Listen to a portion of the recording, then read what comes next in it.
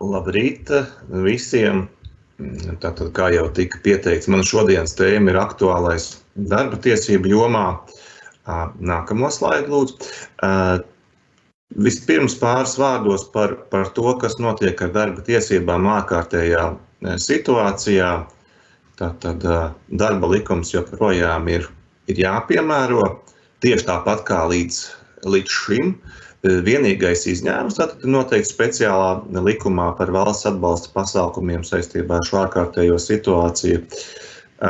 Tātad ir pateikts, ka gadījumā, ja darba devējs ir pieteicies dīkstāves pabalstam un tas arī tā darbiniekam ir ticis piešķirts, var nepiemērot darba likuma 74. panta noteikumus, kas nozīmē, ka tātad darbiniekiem nav jāpiemaksā par dīkstāvi likumā noteiktajā apmērā. Tātad nav jāveic samaksa, tātad pilnā darba samaksas apmērā.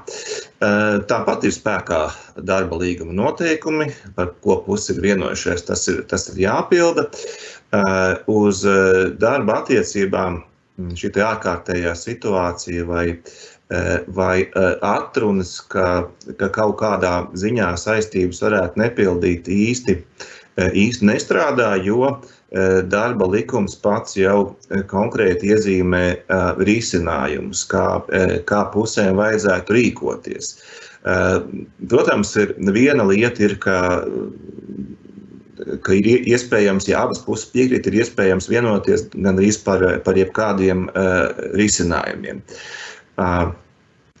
Otra lieta ir, ka gadījumā, ja, piemēram, darba devējs nespēja nodrošināt darbiniekus ar darbu, nespēja veikt darba samaksas maksājumus, tad kā galējais risinājums ir darbinieku skaita samazināšana. Tātad arī, protams, izmaksāt likumā paredzētās atlaišanas pabalstu, kompensāciju par neizmantoto atvaļinājumu un tam līdzīgi.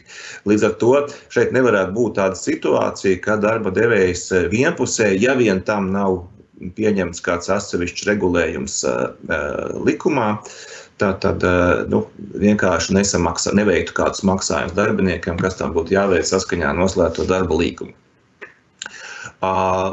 Vēl tātad darba samaksas samazināšana vai darba laika samazināšana, tur ir obligāti nepieciešama darba līguma grozījumi. Šeit Latvijā atšķirībā no Igaunijas un Lietuvas tātad nekāda izņēmuma nav paredzēta, vienmēr būs nepieciešams darbinieka akcepts. Vēl ir tādi jautājumi, kas ir parādījušies šajā attālinātā darba laikmetā, par to mēs tālāk runāsim vēl mazliet sīkāk, ir saziņa ar darbiniekiem un, piemēram, dažādu dokumentu parakstīšana. Šeit runāju tieši ar iekšējo dokumentāciju, kas attiecas uz darba attiecībām, tātad dažādi rīkojumi, iesniegumi un tam līdzīgi. Ja tā situācija jau pirms tam tika noregulēta uzņēmumā un tas notika elektroniski kādā iekšējā platformā, tad tas, protams, var tā labi arī turpināties. Ja nē, tad šajā laikā tomēr būtu pieļaujamas zināmas atkāpes un tātad dažādi iesniegumi varētu tikt vienkārši sūtīti e-pasta formā. Attiecībā uz dokumentu parakstīšanu te gan būtu jānošķir, kas tie ir par dokumentiem, jo darba likums nosaka, ka tātad darba līguma uzteikumu un, piemēram, vai citus dokumentus, kas ir nepieciešami, var nosūtīt otrai pusē elektroniski ar e-pasta apliecību tikai tāda, ja tie ir parakstīti ar drošu elektronisku parakstu, un šāda iespēja puses ir paredzējuši vai nu darba līgumā, vai tātad tas ir paredzēts darba koplīgumā. Ja tā nav, un šie dokumenti ir būtiski, ja, un te kā divus svarīgākos es minētu, tātad grozījumi grozījumus darba līgumos par darba samaksu vai darba laika samazināšanu un, protams, darba līguma uzteikumu, tad šie dokumenti jāsūta vai nu ar pasta starpniecību vai ar kurjeru. Tātad šie te dokumentu piegādes ceļi ir tieši paredzēti darba līgumā. Tāds, piemēram, skanēts uzteikums nosūtīts pa e-pastu, visticamāk tas tiks atzīts par spēkā nēsošu tieši šo formas un piegādes paziņošanas trūkumu dēļ. Visos citos gadījumos gribētu teikt, ka tātad atskaitot darba līguma grozījumus un uzteikuma nogādāšanu darbiniekam būtu pieļaujama saziņa elektroniski vienkārši ar e-pasta starpniecību bez formāla dokumentu parakstīšanas.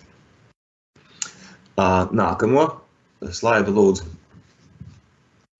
Tad, protams, jautājums par dīkstāvi, kas ir īpaši aktuāls dīkstāves pabalstu kontekstā.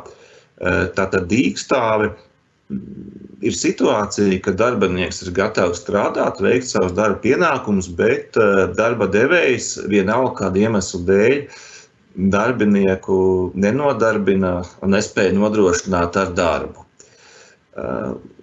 Tātad dīkstāve nebūs neviena situācija, ja darbinieks atradīsies attaisnotā prommūtnē. Tas būtu gan ikgadējais atmaksātais atvaļinājums, gan atvaļinājums bez darba samaksas saglabāšanas. Tātad jebkas, kur darbinieks attaisnojošu dēļ atrodas kaut kur citur. Protams, arī darba nespējas laiks.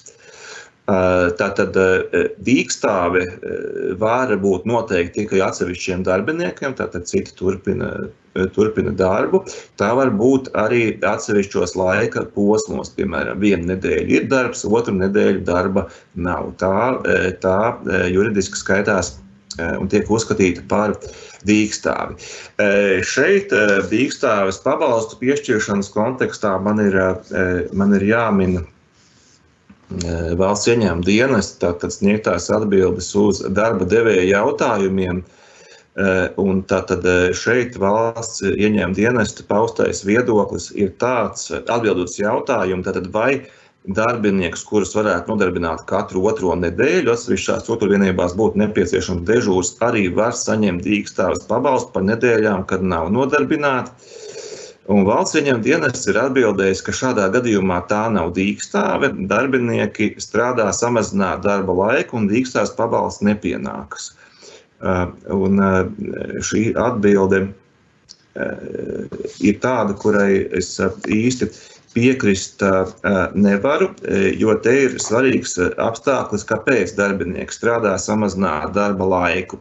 Ja darbiniekam ir noslēgta darba līguma grozījumi, ar kuriem tad viņa darba laiks ir samazināts, tad, protams, te par dīkstāvi runa nevarētu būt.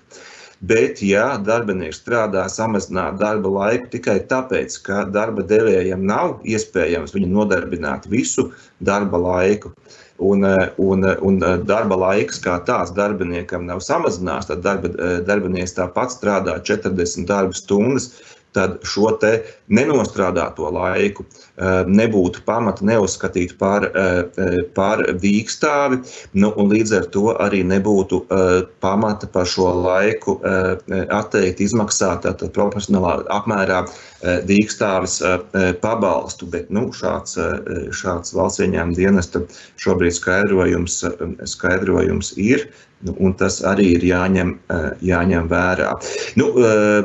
Vēl arī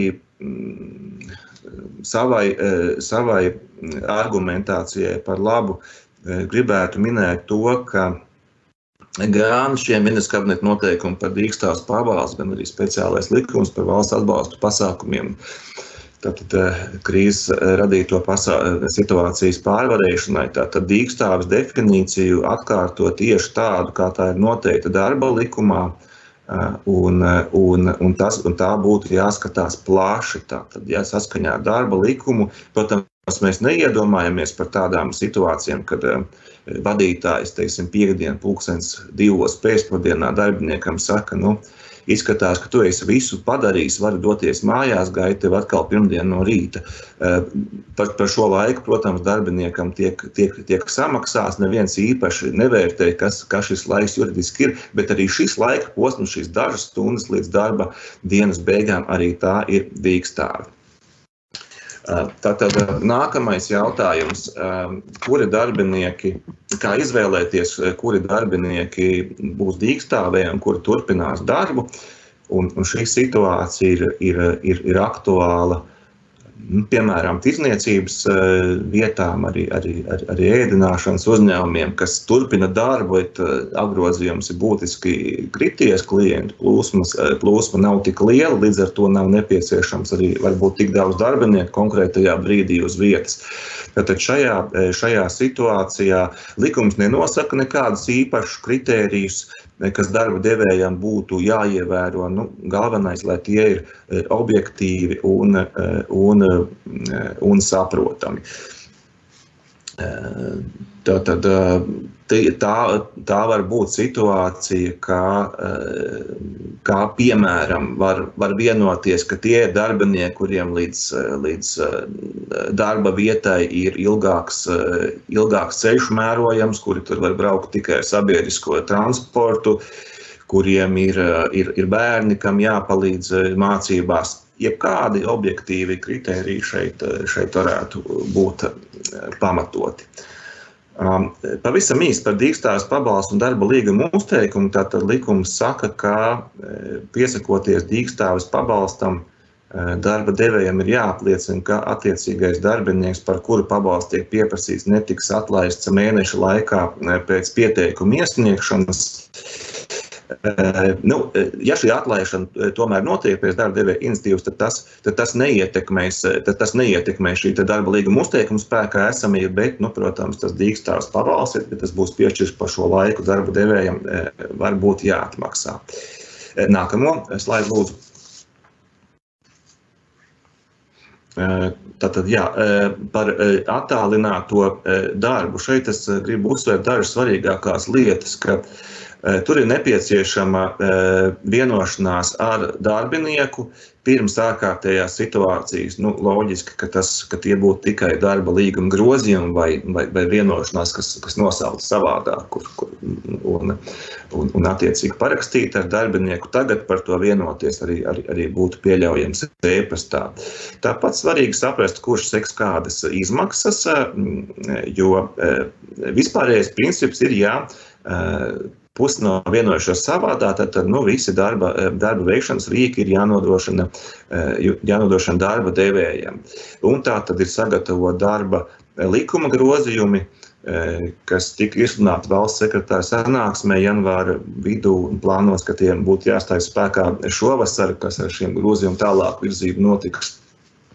Diez vai, ka tas tik raiti notiks, bet tur šis vispārīgais princips ir tā, ka par visu būs jāmaksā darba devējam, ja vien puses nebūs vienojušies citādi.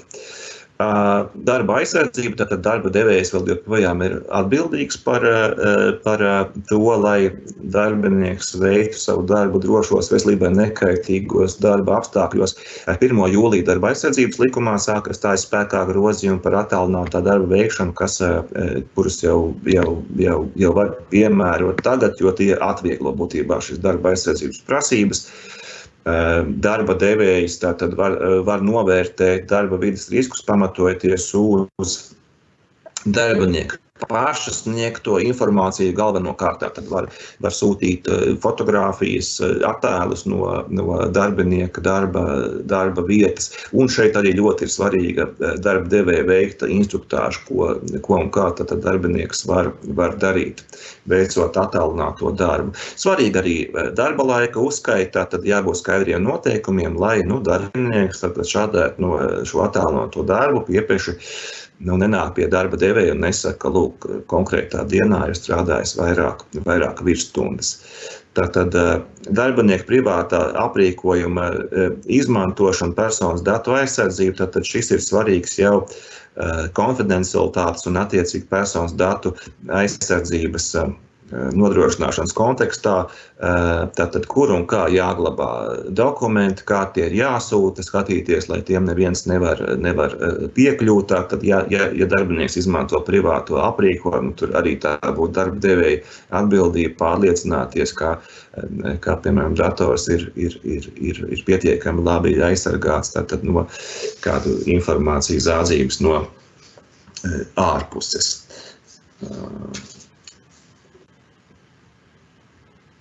Jā, paldies. Tas laikam bija arī man viss. Paldies, Sandra.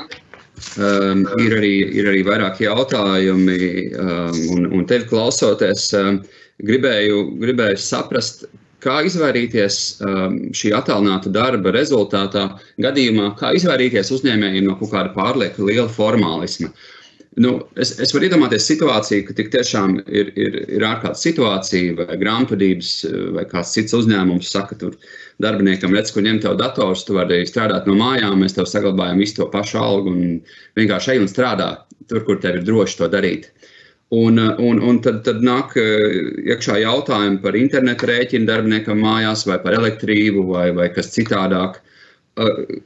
Cik tiešām formālam jābūt ir šim regulējumam, tam tā vienošanās ar to darbinieku, kā kaut kādu veselo saprātu šeit varētu piemērot, vai kā tev pašam šķiet?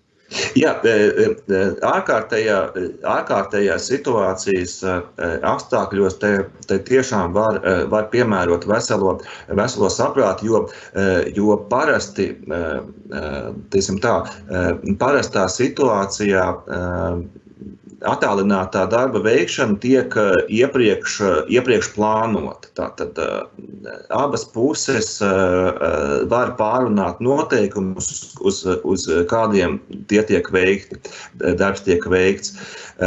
Šobrīd būtu pieļaujams tātad par šiem noteikumiem vienoties attālinātā darba veikšanas gaitā. Tas, ka praksē tā tas ir, ka darba devējs daļēji, bieži vien arī daļēji sēdz interneta izmaksas, ja ir nepieciešams, un tad iegādājas darbiniekam tehniku.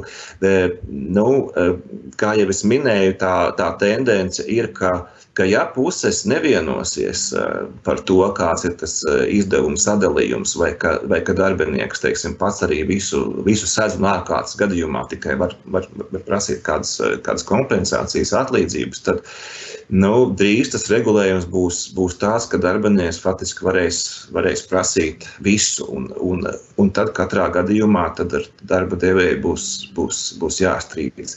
Bet šajos apstākļos, ārkārtas situācijas apstākļos, te būtu, protams, pieļaujami izņēmumi no šī formālisma. Es vienkārši gribēju vēlreiz precizēt, ja tiešām pastāv tādas neformālas vienošanās pamata, tad tās attiecības, ka darbinieks tad strādā mājās un viņš pats sedz savu internetu rēķinu, tad vai darba devējam tiešām kaut kas papildus proaktīvi šobrīd būtu jādara, domājot par kaut kādiem nākotnes riskiem, vai tomēr nē? Šobrīd proaktīvi tas nebūtu jādara, ne.